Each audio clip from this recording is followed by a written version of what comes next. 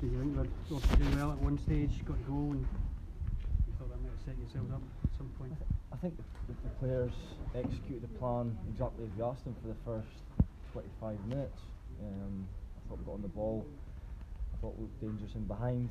We got the goal, and it was game on. And then we just switched off like we did in the first game. A long ball, which we should have dealt with a lot better. We're aware of Nathan Austin's pace and the problems he causes in behind, so we should have dealt with it a lot better. We didn't. They get the goal, and it just settles them right down. Our plan was to get a goal and try and go in at half time, 1-0 up, and then try and get another one in the second half. But that equaliser killed us a little bit, and then just settled them in the game. So. It must be a horrible feeling, to lose the game in that manner, after that. Just exactly it, Andy. The manner of it, like no real fight, no real determination to get back into the game. Almost an acceptance, which we asked not to do. If you're going to lose a football match, then go down fighting. But we didn't. We just down tools. I said that to players. It's actually embarrassing. An embarrassing second half performance.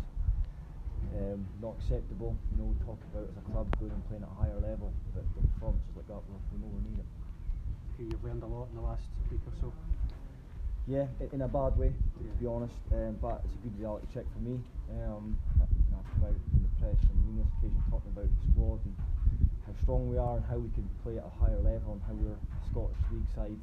But on the last two performances, even the Stranraer game, I think personally we're well short. Do you think you can come back stronger from it? I know it's kind of raw just now, but is it something? I think you have to, Andy. I think you've got to take these situations and learn from them. And sometimes it's the pain of setbacks like that then help you move forward. So we'll do that. We'll take a bit of time to reflect. We'll look at the squad. We know the areas that we want to strengthen in. I just didn't realise how far off we were. And sometimes you can get freak results and you don't perform well, but we've had 3 games now, Stranraer, and 2 games against Kelty where we've not really performed well and laid a glove in the opposition, and that's not acceptable. Do you feel Kelty have a good chance to get in the league? Absolutely, yeah, 100%. And that's not being disrespectful to Brechin. I just think Barry's got a strong side. They know their roles within the side. They've got a couple of exceptional players. I think in Nathan Austin, they've got a striker that any team would love to have. I just love his hunger to want to get in the box and want to score goals. And with that header, he had no right to win it, but just that desire to get in front of the defender and put it in.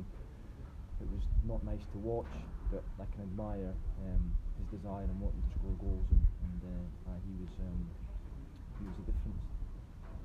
Appreciate that. Okay, Cheers. Thank you very much.